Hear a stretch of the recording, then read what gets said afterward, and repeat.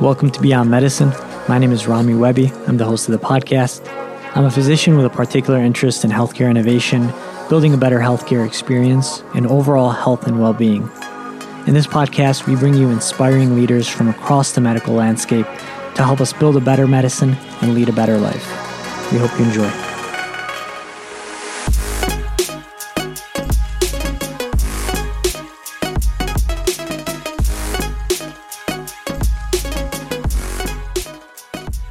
What's up, podcast? This episode is with Dr. Doug Farago, MD. He's a family practice doc.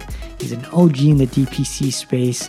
He's the founder of two blogs, Authentic Medicine, dpcnews.com. He's got two patents with two products out on the shelves. Hilarious guy. We had such a blast with this conversation. No political correctness at all. Super raw. I think you guys are going to like this one. So without further ado, we'll get right into the episode. Dr. Doug Farago. Yep. I'm so excited to have you on this podcast right now. As we just talked about pre-interview, pre-recording, I just watched your video, actually a video you had done with ZDogg MD years ago.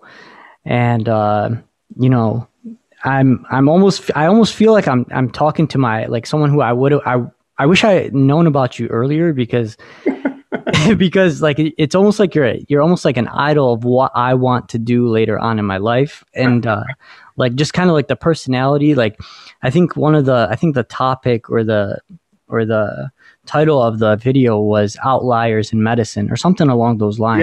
Yep. And how being an outlier and, talking about, how you were an outlier and how you challenged the system and how you created almost like a satire against the system. And we can talk about all that, especially the the Botox for your scrotum. That was just one of those Scrotox. There actually is someone came up with a real thing called Scrotox. We actually named it as a joke, but so we did. So people are actually trying to get the wrinkles off of their scrotum? Yeah, it was a joke, but I'll send you the picture later. But I had a great graphic design for that level back then. So you look in 2001 and 2011, the Placebo Journal came out every other month, and we had a fake drug ad every other month. So whether it was that or it was Viagra, which you take because those times you just want to be left alone and be on your own, whatever. We just did on and on. We hammered drugs as they came out, right? And so that was a fake drug ad every time. I may have mentioned this, one of my favorites was, or just things we did. We actually had a COP. You could buy a COPD terrarium, like those things where you enclose somebody with plants because they're giving out so much CO2 and whatever. We would do that. We had these ridiculous, funny things, and we had fun with it.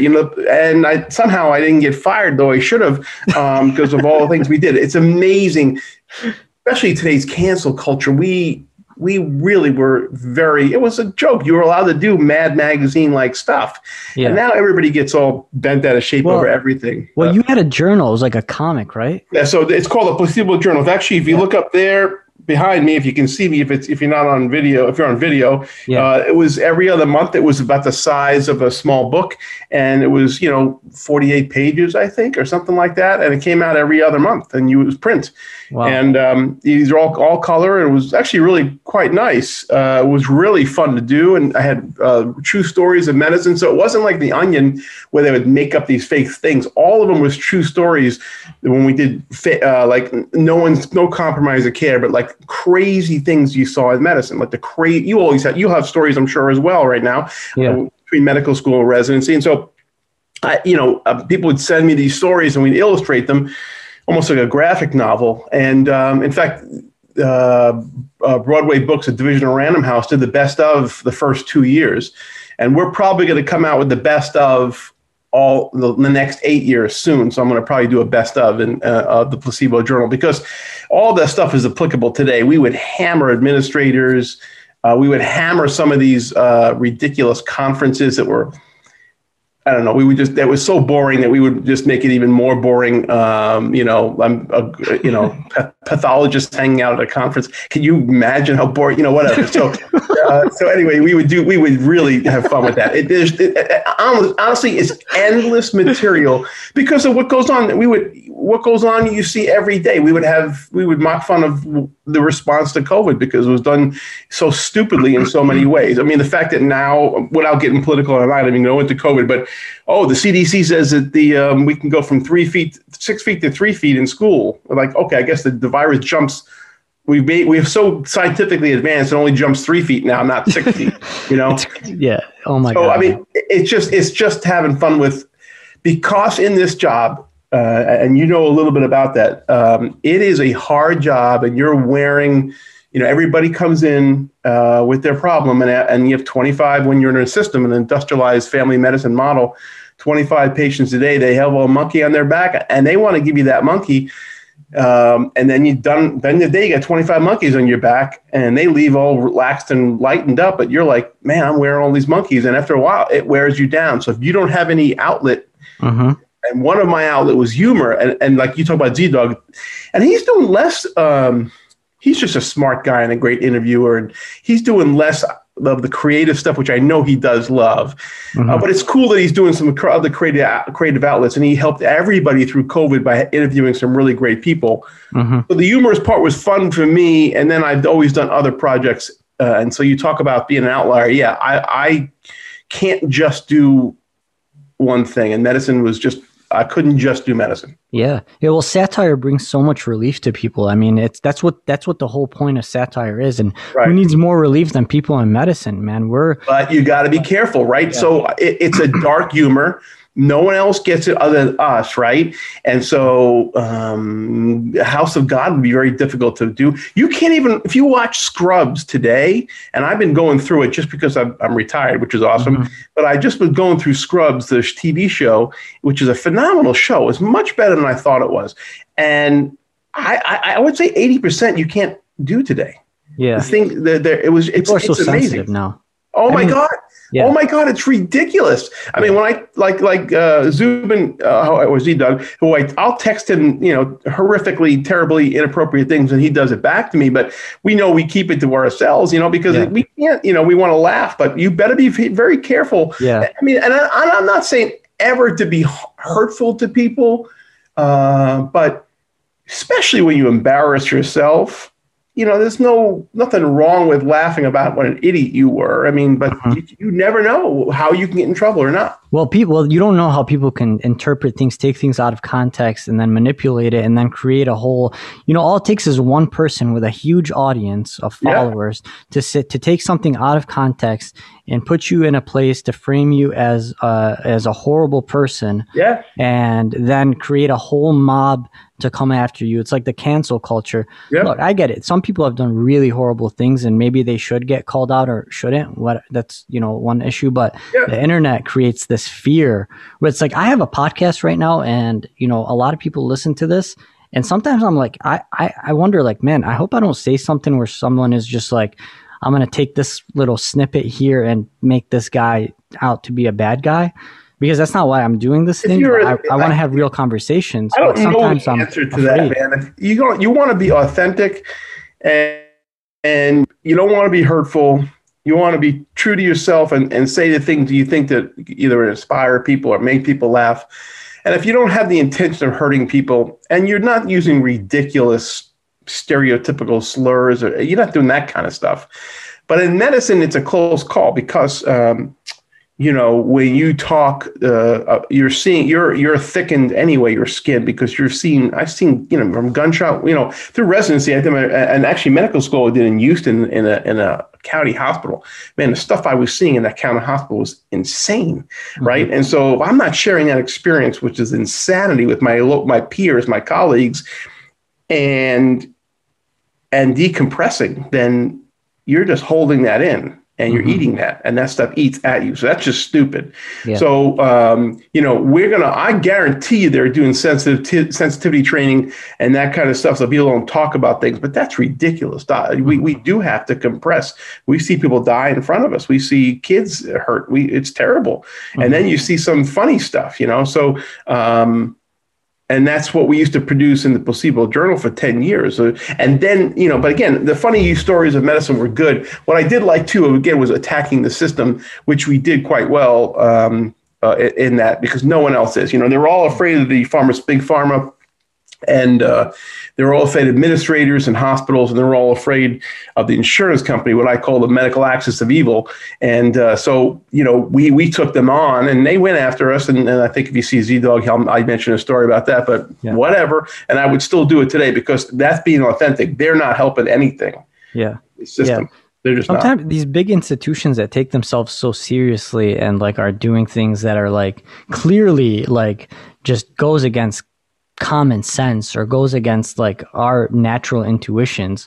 I love when I see someone make fun of something that I think is so obviously ridiculous. Like, for example, when the CDC recommended that we wear bandanas into COVID-19 rooms, like I had in my head, like created a little cowboy skit with a bandana, but I decided I didn't post it anywhere. I was like, oh, I'm in residency. I'll get in trouble for this. Yeah. That is, so that's funny. There's something funny there. Yeah, absolutely. But then someone could take that the wrong way. But it's still rife with material because, the prices for insurance go up. The prices for the fact that insurance companies will make you do a prior authorization for a generic drug that costs like Cinepril. I remember getting this within the last 6 months before I retired. I was trying to I'm going to do a generic. What for? Like Cinepril is a penny. Are you kidding? Like $6 for a month. And prednisone. I got one for prednisone too. It was like what? So you're just trying to stop me from practicing medicine, and that's inappropriate. And so, okay, game on. And so we would fight. I would do anything to hammer them. I can't stand them because they're taking all the money, and no one has power. And trust me, no political party does not have their hand in that coffer. Yeah. They're the most. The insurance company is like the most. I believe the biggest lobby in this country, probably the world, and so they're all taken from. That's why you think you can have that debate all you want about a single payer. You ain't getting rid of insurance companies. You're right. Yeah, they're way too powerful at this point. Yeah. DPC is the only way. Direct primary care is the only one that goes out around them. Mm-hmm. And that's the joke that I have. So direct primary care, people don't know, you have a family doctor has about 600 patients, which is much less than the normal 2,000 to 3,000. And they pay in a membership model. They can come as often as they want. And they have cheaper labs. We get the cheaper medications. We try to get the cheaper procedures. They have unbelievable access. It's concierge care at an affordable price. So what we used to say, and that's a whole other debate in itself. So yeah. So in malpractice, insurance goes down in half. So you would think, or a third. So they know what care we're giving, such intense care, right? Yeah. So we're giving better care. It's not that we're better doctors. We just have more time. If you're flipping burgers or doing anything, and you have more time, you do a better job when you can pay attention and have more time. So why doesn't insurance companies make us on the highest level for tell their patients, go to Dr. Farrago? Yeah. Why wouldn't we be the one? We're not using them. They're not getting built. Yeah, they're not. Well, there's another thing I was just talking about with Dr. Gold about this entire thing. I'll have to get back to you on this, but there's a concept around this that just makes them, want DPC to go away essentially. But there's so much value in it. It's not going anywhere. And so, but think with the monetary piece, right? I'm never billing the insurance. They have no paperwork and they have no bill. They don't hear from me, right? Why wouldn't they send everybody to me, even though I can only take 600? They want 0 going to me because they want the patient's data. Yeah. Oh, and that's where that tech stuff. They want to sell that data. They want to control that data, and they want to control the patient. And they can't do that with DPC. So we are the thorn in their side, and that's why everybody should support us. Oh, okay. So there's a few things I want to go into on this specific topic. I want to take a step back because I wanted to just give people your background on. So you are a pioneer essentially in the direct primary care space. You've had a DPC practice for how many years now? About 30, you said? Years, yeah. Okay. Yeah. And so you were one of the first people to essentially go into I was not the earliest, and there's some guys definitely earlier, but I was one of the earlier ones. Mm-hmm. And then I wrote 3 books on direct primary care to help others because unfortunately, there was not good books on that. And so I'm kind of known for doing that and then lectures on that, So, if I'm known in DPC, it's because I was a little bit earlier and I had my books about it. And then I've been, pretty vocal about it. And even though I retired 6 months ago at age of 55, which I thought was good enough, I'm still involved in DPC because I do dpcnews.com, which is now collecting all news stories and tips and ideas and as a place, as a repository. So if you haven't checked out dpcnews.com, people should, if they want to know anything about DPC, that's the site. So I'm still, my hands are in it, but I'm not practicing. Right, and you've done a number of other things as well. I mean, you've done the comic book that you just mentioned. You've done So I read that you invented a product called Knee Saver, which is now in the Baseball Hall of Fame, and it's worn by MLB catchers. You also let me show you the cryo helmet, so which is used by athletes for headaches and migraines. Let's see, that's a good one. So this is like a little toy here, but that's the Knee Saver. Was a padding. That they wear in the back that they squat on. It's a pad right there that they squat on to take the pressure off their knees. So I invented that in 1988, and then it took me a couple of years to get patent, and then 8 years to get going, and then it just exploded, and then 5 companies broke the patent, and I stopped making money on it, and I don't make money on it anymore. But it was a fun ride because of the products in the Hall of Fame. Actually, that. Over there is the Hall of Fame of that product. It's in one of their initial first catcher's mask, first catcher's helmet, and then the first Knee Saver. So that was a cool product. And then I have and I don't get any royalties in that. And I have a product called the Cryo Helmet, which is a helmet. This is it's to wear to cool your head. So this is like that's the heavyweight champ of the world. And that's him wearing the helmet here, a cryo helmet. Wow, who's that? What's his name? I'm blanking on him. He's monstrous. I am literally blanking. Oh my god! Yeah, the guy's like 7 foot tall. Yeah. And he fought. What's his name? Tyson Fury, and I'm blanking on his name. I don't know why right now. We'll get back to it. Vander Holyfield? No. I'm saying that don't look like. No. I'll think it'll come to me. Yeah. But anyway, so the cryo helmet is to cool your head for concussions or for migraines. And actually, in this month, it'll be. And I've been doing that for 8 years, and that hasn't really made anything. And I've worked with a company to do that. But it should be in CBS. And I think you'll see the Zubin or Z-Dog video. I actually have it on, but it should be in CBS this month. It took a long time to get there. So wow. It's a good product. But, and again, this is just for fun for me. I don't do it for a living. And I know you do some other projects on your side. And for me, I got to the point in my life where, I would have loved earlier in my career. This thing exploded. I could just not work because I was dealing with the insurance model. I worked for 2 different FQHCs in Maine, and my partners were great, and my staff were great, but the system sucked. And I would love to have said, "Well, I'm gone because I have all this money," but I didn't.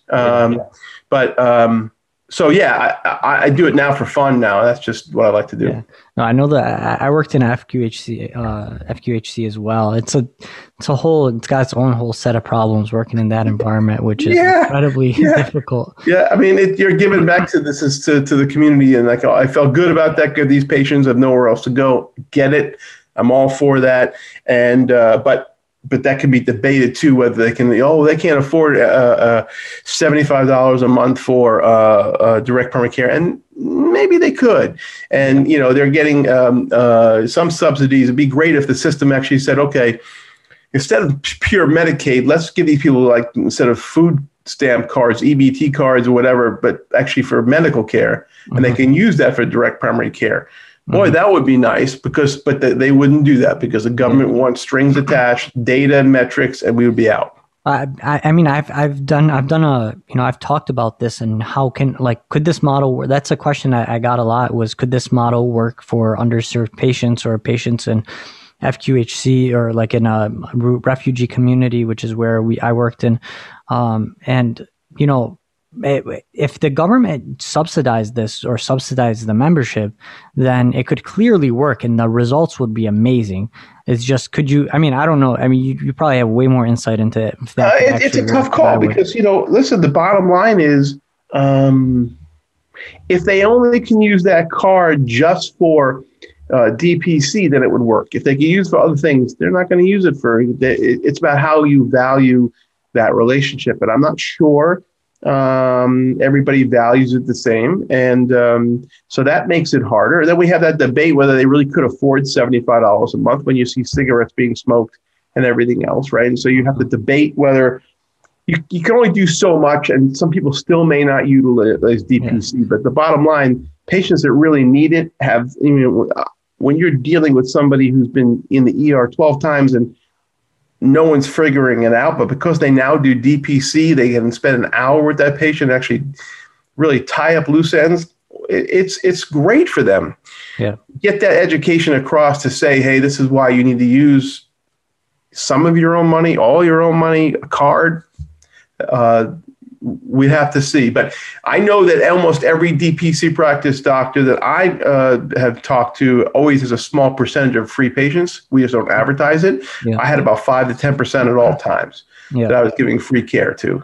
And who that's decided by me. And that was the beauty of it, right? Yeah. Because I remember working for these idiots at this one employed practice, and like I couldn't get this person, needed care. They wouldn't, and could not afford going to where we were. And finally, after me begging and fighting to get this guy free care for us as well as the hospital, the administrator, tells the patient's like, oh, thank you. And to the administrator, I'm like, dude, I'm the one been caring for you for free. And so's our staff. And the administrator's like, you're welcome. Like he's the king. And it's like, it took forever because of bureaucratic BS. Meanwhile, in DPC like that, I would sit there. I remember talking to a family with the husband had died. They have 5 kids and she's middle-aged and they have no insurance. And I'm like, he had just died of cancer, and I'm like, I can't charge you, and I can't let you go either. Yeah. So, I gave them free care forever. They cried. I wasn't doing it to be big, make myself feel important, but there's no way I can let that family go. Yeah, absolutely. And I've heard this actually a few times from a few different DPC docs where, for some reason, someone's just not able to pay anymore, and they end up keeping them on for an extended period of time while they're, getting back on their feet. And like the way I think about it is like, you're almost pooling your own insurance, like it's like creating your own insurance within your community where it's like, like everybody's paying a monthly membership rate, and you can afford, because you have so much more time, you can afford to take like 5 to 10% more patients that you're, doing on a pro bono. Yeah, it was a cool thing. By the way, that fighter's name is Wilder. His last name is Wilder. Oh, what? Yeah. So that's who that fighter is. Anyway, okay, yeah. So no, he was killing me. So there's the opportunities. We give free care, and that's all the debate of DPC. Oh, you're cherry picking. That's not true. We have a spectrum of no insurance, some insurance, some health sharing ministries, Medicare, Medicaid. We had a large spectrum, as much as anywhere else. We didn't cherry pick. We had very hard cases. We just had smaller amount of patients. And so there's all these questions why we're hurting or helping the system. Man, at that point in my career, it's like, I'm not here to fight the politics of it. I just wanted to treat patients the way I want to treat them, and I didn't want to burn out. So when you see another doctor commit suicide or have drug abuse problems or quit, you have to think about, okay, well, why is that happening? And it's obvious. It's the government and it's insurance companies. And so we got to get rid of them, or we're going to lose more doctors. Yeah. Or at least figure out a way to just create a separate, there's already a grassroots movement where it's like, let's just create this. Why are we treating this like I think Jeff Gold said something like this, like people are brainwashed where they don't, like the idea of paying for a membership with your doctor just doesn't sit right with people. Like it doesn't click. Like people are brainwashed to think healthcare equals insurance, insurance equals healthcare. Yeah, no, it is separate the two. Yep, it is an addiction in there.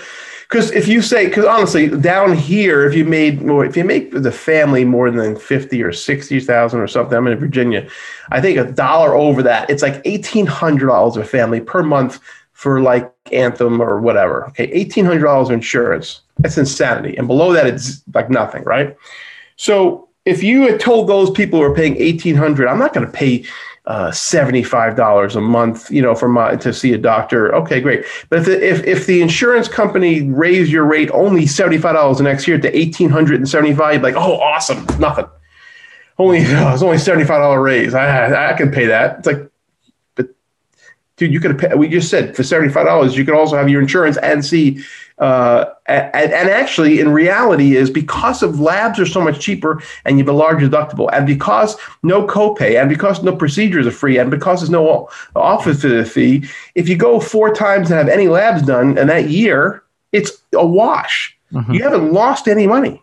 Yeah, you get no bills from us. Yeah. So a lab test maybe for a thyroid could be $110 down the block. It was like $10, $5 in our office. Yeah. So run through my insurance. Yeah, your insurance says $12,000 deductible, dude. So you're getting a massive bill, right? So you may want to pay us cash. We're not making money on these labs. We're just going to get them cheaper for you. So for $110, you have a bevy of labs done where you get a lab. If you said, "Oh, I've had people who run through my insurance. That's what I pay that big money for." Yeah. Have you read your plan? Right. Yeah, I'm fine. Yeah. Run it through my insurance. And then they come back and we haven't signed a waiver saying you said you're going to do this. They come back a month later, $1,000. Yeah. I mean, it is an addiction, and it's like there is a huge education component to this, which is what I'm trying to do with this platform. Is like I talk about this all the time because it works from every single direction. It works from every aspect. It just makes sense in every way. I've been learning about this for like the last 3 years since I was a medical student, even before that. And I was like, this makes so much sense that, it's a free market. You get price transparency. You create like there's no more inflated costs. People get better care. Employers can now sign on their patients or their employees with a practice and actually save money if they kind of rearrange their insurance infrastructure. It just makes sense. It's a win for everybody. It's a win for the doctor. It's a win for the patient, and it's a win for employers too if they actually partner with a DPC. They know that, or they're learning that as they go. They're just having. I've spoken to a broker, a few of them actually, and they're like, "Well, we have these offices, and then we want to bring them to a DPC doc." And there's not enough DPC docs, and we try to get the regular offices to convert. Well, they don't know what to do with converting. So there's not enough DPC docs is one issue. Mm-hmm. The other issue is a lot of these brokers they don't know DPC well, so they'll sell these patients off to direct primary care in name only, or DINOs, which are just regular offices who slap the word DPC on their office.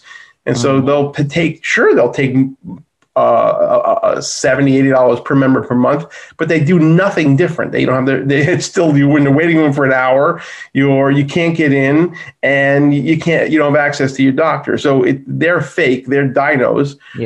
So if someone says, well, I had a DPC with my employer, and it just was the same thing as a regular office. Yeah. That's because you didn't have a real DPC. So those are companies those are just hospitals that have essentially created like a quote unquote DPC clinic as a cover up, basically. Yeah. So I've seen a massive urgent care do that. Mm-hmm. When I worked for, before I did DPC, they were creating a direct primary care. It's like, okay, you're basically an urgent care. How are you even calling yourself a direct primary care? And all you're saying is, we'll take how many employees? $60 or $80 or $90 per month, and they can come as often as they want to our urgent care. What the hell is that? That's not direct primary care, not even close.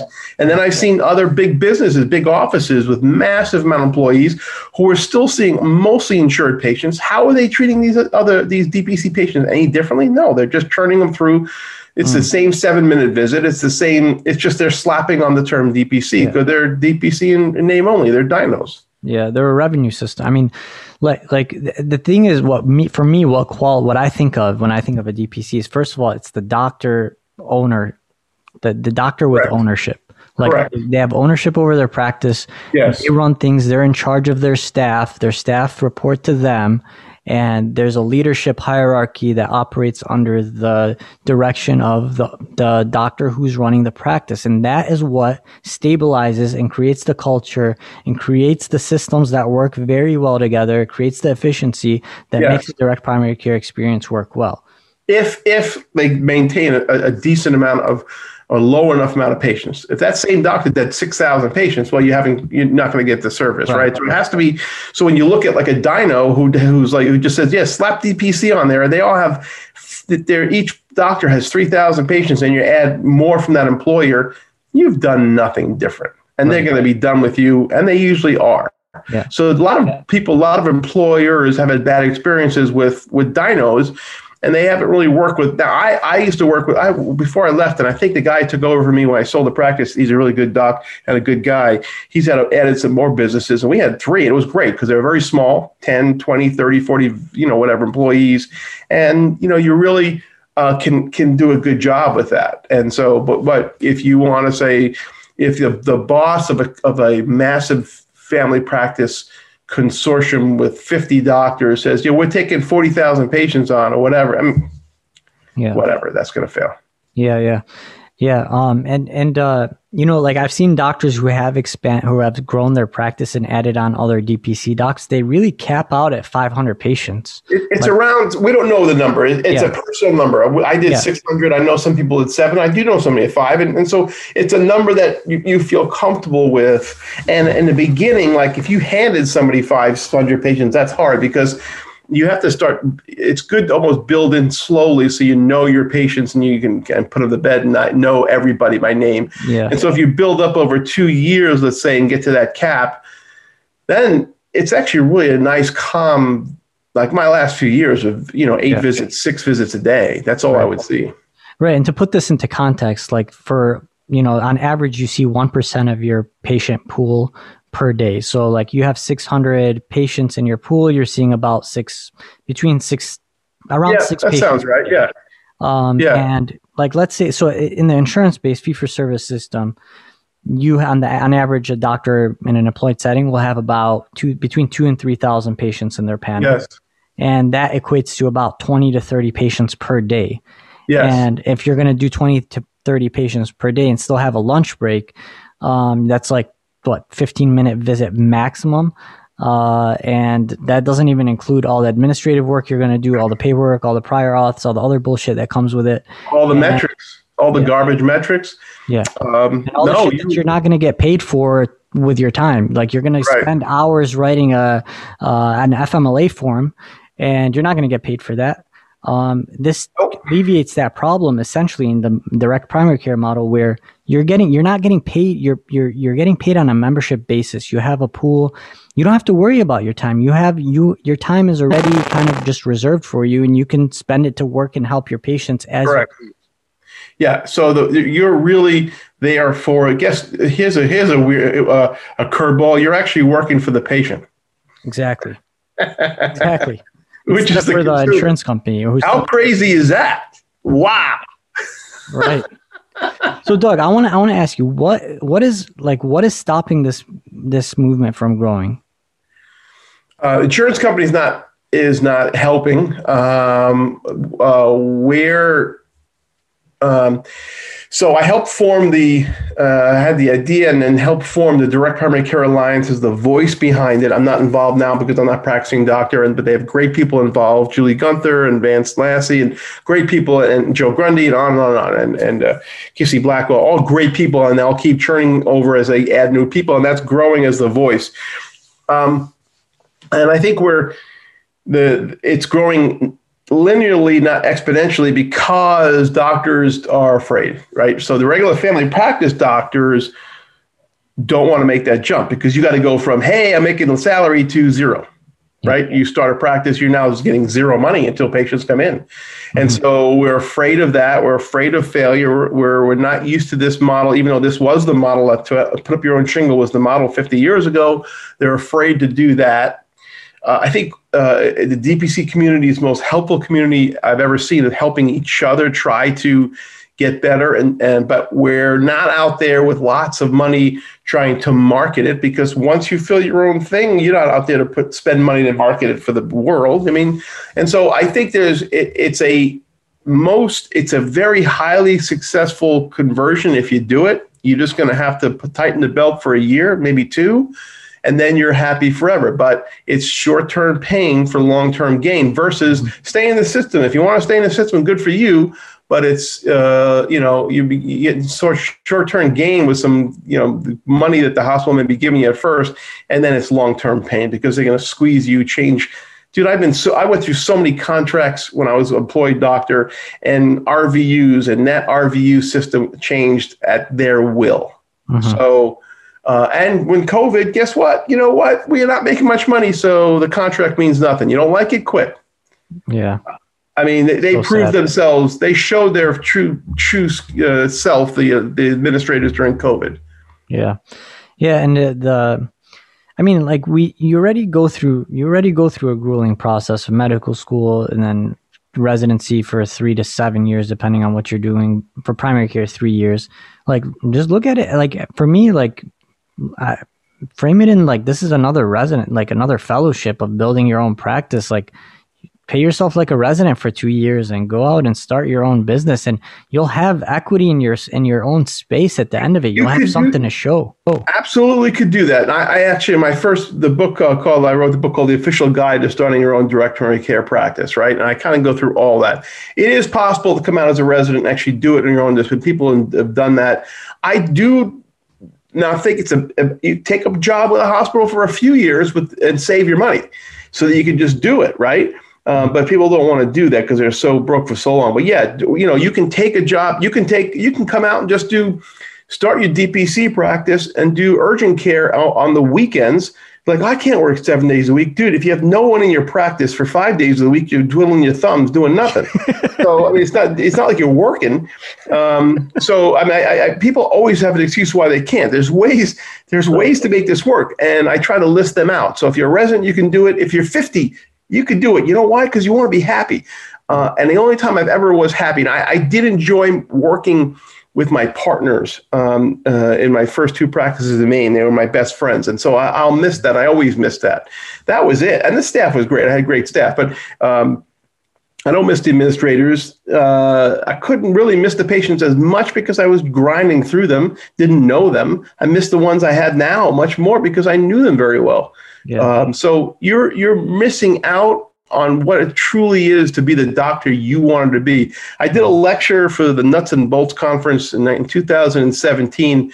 It's called The Hero's Journey. If anybody wants to look that up on YouTube, and that's my lecture about direct primary care and what I went through and how you can. It'll help you to do it. I think it was a good lecture. It actually got a standing ovation. That was a good lecture. So it was a good talk, I should say. And the bottom line is there is no perfect answer. If you think you're going to get this perfect job at the hospital, maybe you will. But if you don't, and most of us don't, it sucks. Okay. It sucks to go home with homework still. It sucks to be grinding through your day. It sucks to feel the weight and burden of administrative, what I call bureaucratic drag. The coefficient of bureaucratic drag is so high, you just can't get through it. And that's why we're seeing substance abuse, retirements, burnout, suicide. There has to be an answer for that. Well, what about the patients? Are you doing an incredible job for 25, or would you do a better job with 8 to 10, whatever it is, and really be complete? I mean, but you can rationalize any way you want. And again, I don't begrudge anybody who stays in the system. I did it for 15 years. Good for you. If you love it, God bless you. Do it. Yeah. But if you don't, rethink DPC is what I would tell you. Yeah. I had a friend of mine once say like something that resonated with me, and it was like, if you're seeing 30 patients a day, absolutely 0 patients are getting good care. Yeah.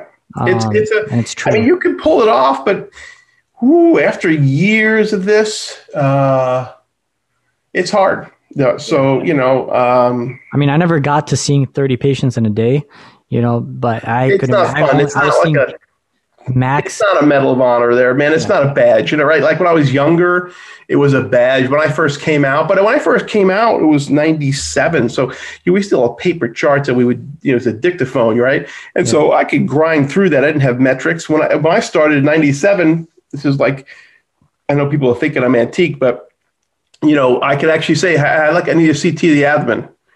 And I'd get a CT, but I wouldn't have to give a diagnosis. Yeah. Right? I mean, there wasn't a prior auth. Yeah. Imagine that, right? Yeah. Well, you have to think about the dog here. Well, why? What do you mean you didn't have to give? You have to give a diagnosis for who? I know what the diagnosis is. Who else needs that diagnosis? Maybe the radiologist wants to know, and I'll talk to him about it. Mm-hmm. But why does the insurance need to know? Because they want to stop it. We accepted that changeover by insurance and says, no, you need to tell me why you need this. Why? And I have to say, answer you? Who are you? Yeah. You're insurance. Yeah. So we lost that battle. Doctors, we have the worst organizing bodies to help us. Please. Right. Oh, tell me about it. We're not even unionized like for residents. Like there's like finally UMass residents just got organized. That'll fail. The unionized always fails because they'll be by the time that you get some motivation, they're already graduated. They don't care. They move on to the well, they actually just got unionized. So like there's a national resident union going around UMass. So they just got one. I don't know how long it'll last, but I'm rooting for it. I don't know the answer about unions because unions could be great and using unions also could be bad, right? Because they can do things that they're just self-serving. And then there was great things they've done to save and protect their members from injuries and so forth. So it's a double-edged sword. But yeah, I don't know. I don't know the answer to this, but the fact that we have organizing bodies that haven't fought against lesser educated, lesser trained practitioners. We're not practitioners who are claiming to be of equal use and can do the equal work. That's a problem for me. Yeah. It doesn't mean there's not a role, but it's a problem when then they came in under the Trojan horse of collaboration. Now that's competition, and our organizing bodies say nothing. Our organizing bodies like the AMA make money off these CPT codes. So how are we going to change that? I haven't seen a CPT code in 6 years because, or a diagnosis, why did I need that? Well, you spent 3 diagnoses and you have to use the ICD-10. Why? Well, because that's how you do medicine. No, it has nothing to do with medicine. It never had anything to do with medicine. They're trying to take that data and they're going to sell that data. And AMA makes money off this data. So, and selling the codes. It had nothing to do with DPC. When my DPC was a practice, I did a SOAP note, the old-fashioned SOAP note, subjective, objective assessment and plan, done. And that was it. And then sometimes they came in for something and it was I would do a 5-word thing because, earache, ear looks fine, recommend just symptomatic care. What? Right? It's like, how can you do that? Okay, I'm not billing anybody.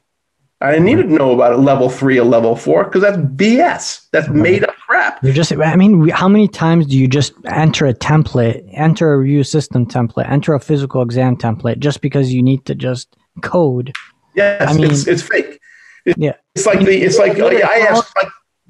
we're all going to be honest here, and honestly, people be honest about this. You're adding in templates, and you're not really carefully looking at every single thing. It's for coding. That's all it's for. Yeah, you're treating there's 3 people and 3 things enter that room in the industrialized model. You, the patient, and the computer. The patient leaves unsatisfied. You leave unsatisfied, and just maybe the computer's satisfied. And so the bottom line is it's a joke. And so if you watch my lecture, I talk about review of systems. Review of systems. Yeah, you asked 15 review systems. Oh my God. Yeah, you did. Sure you did. Here's my deal. I took out review systems in my physicals when I did a physical exam, because it was fake. It was made up for coding. I'm going to ask every question in the world. Why don't I sit there with a dictionary and just ask it's just insanity. So now you got me going. It's irrelevant.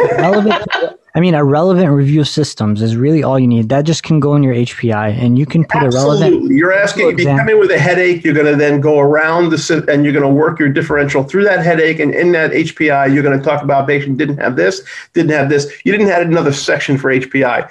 It's a joke. It was never made to make care better. Neither are metrics. I used to say metrics are unproven. They are proven. Quality metrics are proven not to work. Okay, they've been proven again over and over again, yet we still do this. How is that possible? How is that possible? Follow the science. You want to follow the science? They don't work, and yet you still do it because you're trying to kiss ass to the insurance company, or the government, because you want your little extra money. Yeah. Get out of the system, get off the teat of the government and the insurance company, and think about a DPC. Oh, well, you're just making tons of money off rich people. That's not direct primary care. It's a $75 on average. Sometimes I think it's $77 is the average monthly fee that you charge. Much less for a family. I was charging for a full family $165 up to a family of 5. So, and again, I've given 10% away. So and if you still want to accuse me of gouging, which I wasn't, or fine, I don't even care. If you're that angry. I think like this is, I think it's proven that it works.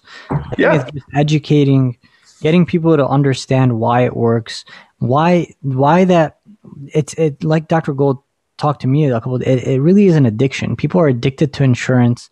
And like there has to be a deconstruction of like that. You got to wean people off of it. You got to get them to understand like the primary care and like catastrophic insurance. There should be two different things. You should pay for your insurance. You should have you should pay for your doctor in primary care setting because it just works. You build a direct relationship.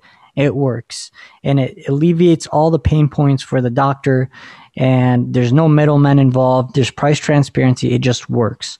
And people have to just... It's part of the solution. I agree. I don't ever say this is the solution. It is part of the solution. But so, yeah, I guess I could talk about that all day. If anybody's interested, I have 3 books out there on it.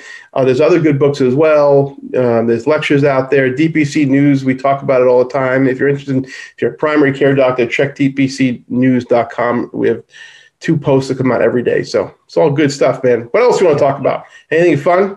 I mean, I just love talking about DPC, man. I'm so obsessed with like just bringing the value back in medicine.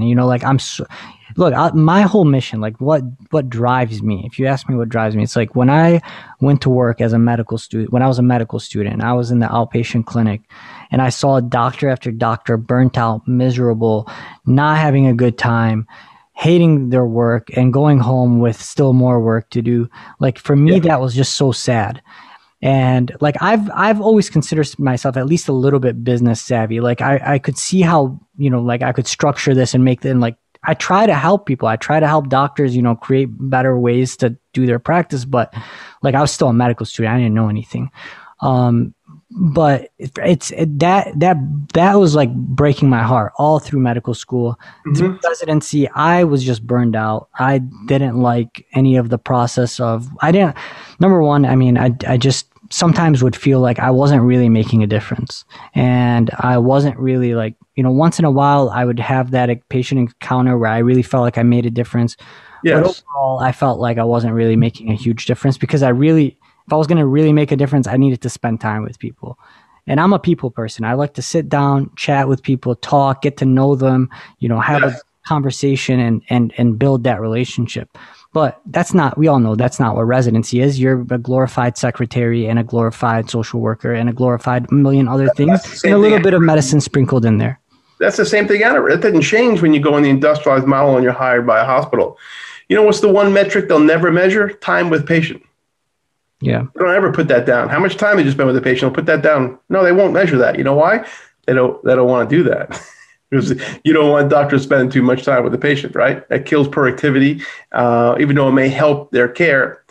You cannot fix the system, no matter what formula or MIPS, MAPS, PRAPS, whatever they want to call it, comes out. It's all going to fail. It doesn't work. It won't work. It can't be from the top down. It has to be from the bottom. No, absolutely not. This is the biggest grassroots movement in medicine in the last 40 years, which is direct primary care.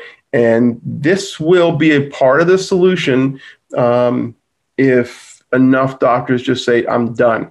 If you don't want to say you're done and you can deal with it, but don't complain. Right. I mean, what I talked to you a little bit about the startup company that I have right now and what we're trying to do. Like, we're going to launch in August, but we're going to try and bring DPC doctors in with zero startup costs. That's one of our goals. We've kind of formulated a model on how to do this. And, that's one of my main missions. Like, I want this to work. I want doctors to have their own ownership of their practice, have their own space and own their business and own their time and be able to schedule family time, be able to take a vacation if they need it, be able to, not have to take work home. Like, for me, this is like, I'm super like passionate about this. Yeah, I think that's a great idea. You still got to get the pain point is getting patients, even though that as a startup is low. You got to get those doctors patients. Well, I can talk to you offline about that because I'm still trying to keep all this under wraps. All right, we won't talk about it. All right. Let's keep that on the DL. Yeah, we'll keep it on the DL. But and you'll hear, if anyone's listening and curious, you'll hear more about this with time. All right, great. Yeah, that's I mean, look, you are to me like an outlier. You're obviously an entrepreneur. You've built, a number of products as well, and not everybody is built like you in medicine. Not everybody has that entrepreneurial mind, go getter. Agreed.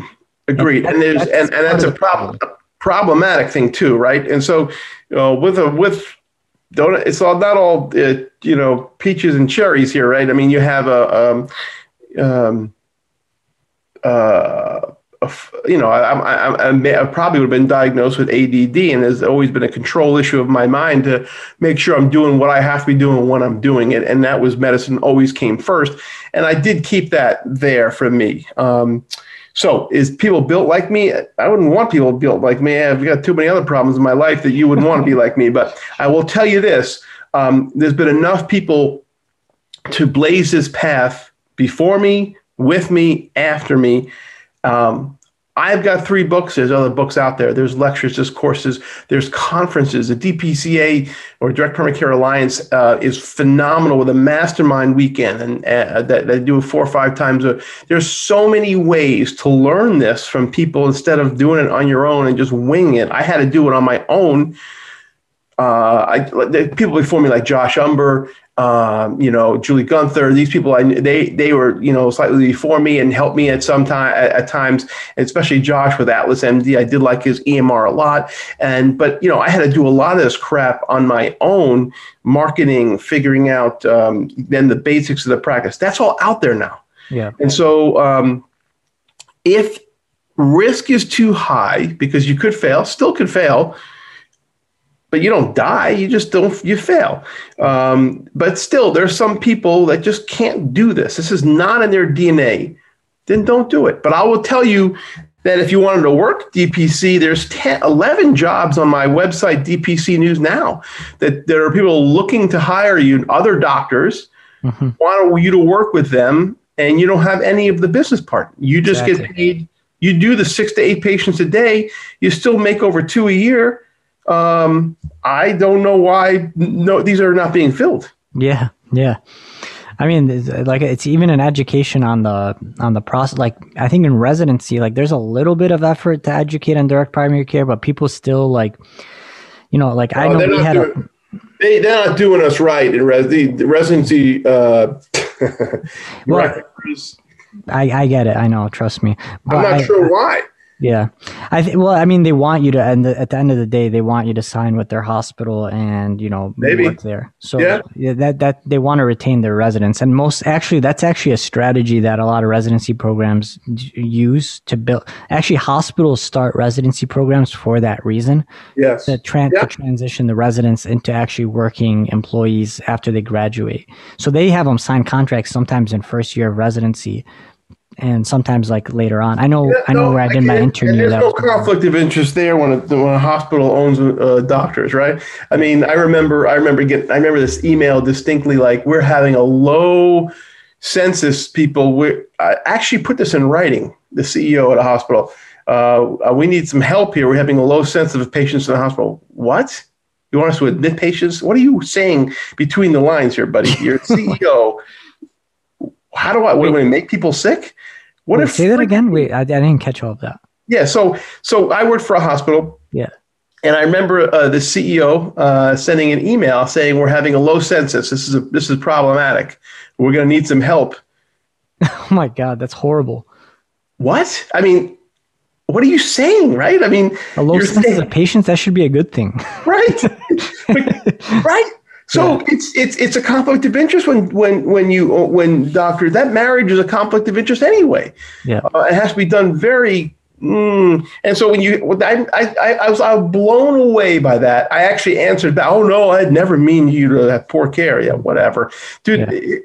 That system is broken. I mean, this is like sad, but it's broken.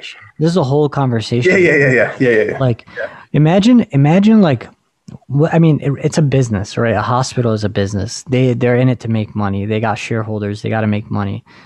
But think about, like, this is making money off of sick care. So they obviously are incentivized to have more sick care and to, continue to do procedures and do things that it's going to make money. So like when you get an organization that grows to an enormous billions of dollars amount and you have all this incentive and money and people working, like it just becomes a life of its own. Like, oh yeah. Yeah. I mean, in the old days, the administrators have grown 3,000% since 1970 or something like that. The administrators are continuing to replicate and reproduce, and yet doctors are not. And so you've got to feed the beast, which is tons of administrators and bureaucracy. And so get that machine going, feed that hospital machine versus, I don't know what it was 50, 60, 70 years ago, but it seems to me it was probably more the patient was sick and you did what you could to help that patient and you gave them the bill. And so, and then, I'm all for, I do think we should have a catastrophic safety net of insurance so no one gets stuck going bankrupt over a hospital bill. I disagree with any way that can happen. So I do think people should have some safety net. And then that's all. And then the rest of it, they should have to pay out of pocket because they'll shop around. We have Amazon. We're the best shoppers in the world. We can figure out the lowest prices or the best prices that work for you and we can figure out how to spend it. And I would hope DPC could be part of that. Yeah. I want to have a part 2 to this conversation because there's still a lot of stuff, a lot of stuff I want to talk to you about. But maybe on a lighter note, we'll just, talk about some other stuff just because. Yeah. Here's a little secret. I'm retired. I got nothing to do, dude. Well, you're doing DPC News now. Yeah. No, I actually run 2 blogs, and I have some other projects that I do because it's just to keep me mentally stimulated. But no, my schedule is wide open. So anytime you want to talk again, you have my number. Yeah, I definitely. You're going to be hearing from me a lot. You're going to be like, "Damn, why'd I give this guy my number?" All right. But not a problem. So I want to be respectful of your time here. I know we said till 7. Let's wrap things up. Where can people find out about you, learn more? Any places we can send people? Okay, so dpcnews.com. If you're interested in DPC, if you're interested in just reading up a good critiques of medicine today, authenticmedicine.com is my blog going for 20 years. I have 10 writers. I write occasionally, but I have 10 other writers on authenticmedicine.com. And then I have my books on DPC, and I have actually other books out there. So yeah, and then look at that lecture on DPC too. I think that will help you also. But yeah, you can find me at any of those places. Awesome. Thanks so much, Doug. It's been a pleasure. Good to see you, man.